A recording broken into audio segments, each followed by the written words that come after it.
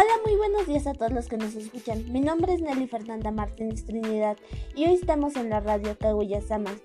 Y hoy hablaremos sobre un tema muy relevante, que es la salud emocional. Y para eso nos está acompañando Janet Michel. Ella tiene la edad de 20 años y anda estudiando enfermería. Bueno, sin más que decir, empecemos con la entrevista de salud emocional. Para ti, ¿qué es la salud emocional? Es un estado de bienestar donde todas las personas mantienen en equilibrio sus emociones. ¿Qué sentimientos te provoca el aislamiento social? Al principio fue un poco de depresión por no poder salir, ansiedad y tristeza por no poder ver a mis familiares. ¿Las personas con salud emocional positiva son capaces de hacer frente a los desafíos de la vida? Sí, porque este tipo de personas pueden mantener sus emociones bien equilibradas y pueden hacer frente a cualquier desafío. Hacemos una pequeña pausa para informarles que la policía de la Ciudad de México rescata a un hombre que trepó la malla del metro.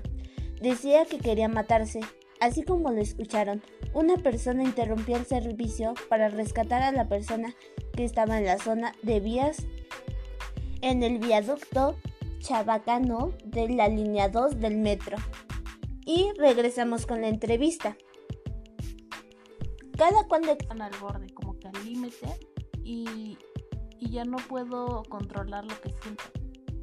A tu punto de vista, ¿cómo afecta la salud Mis física? emociones no van a estar bien.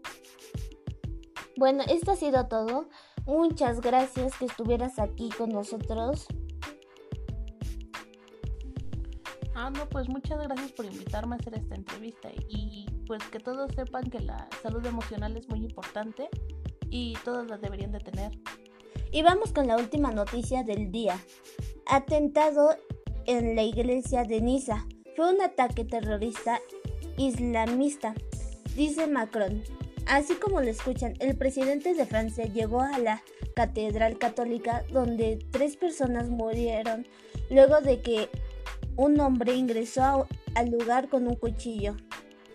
Bueno, esto ha sido todo por el día de hoy. Gracias a todos los que nos escucharon todo el tiempo. Si quieren escuchar más de otros contenidos, esta es la radio, ya la pueden escuchar diferentes cosas cada día. Yo me despido. Hasta la próxima. Bye.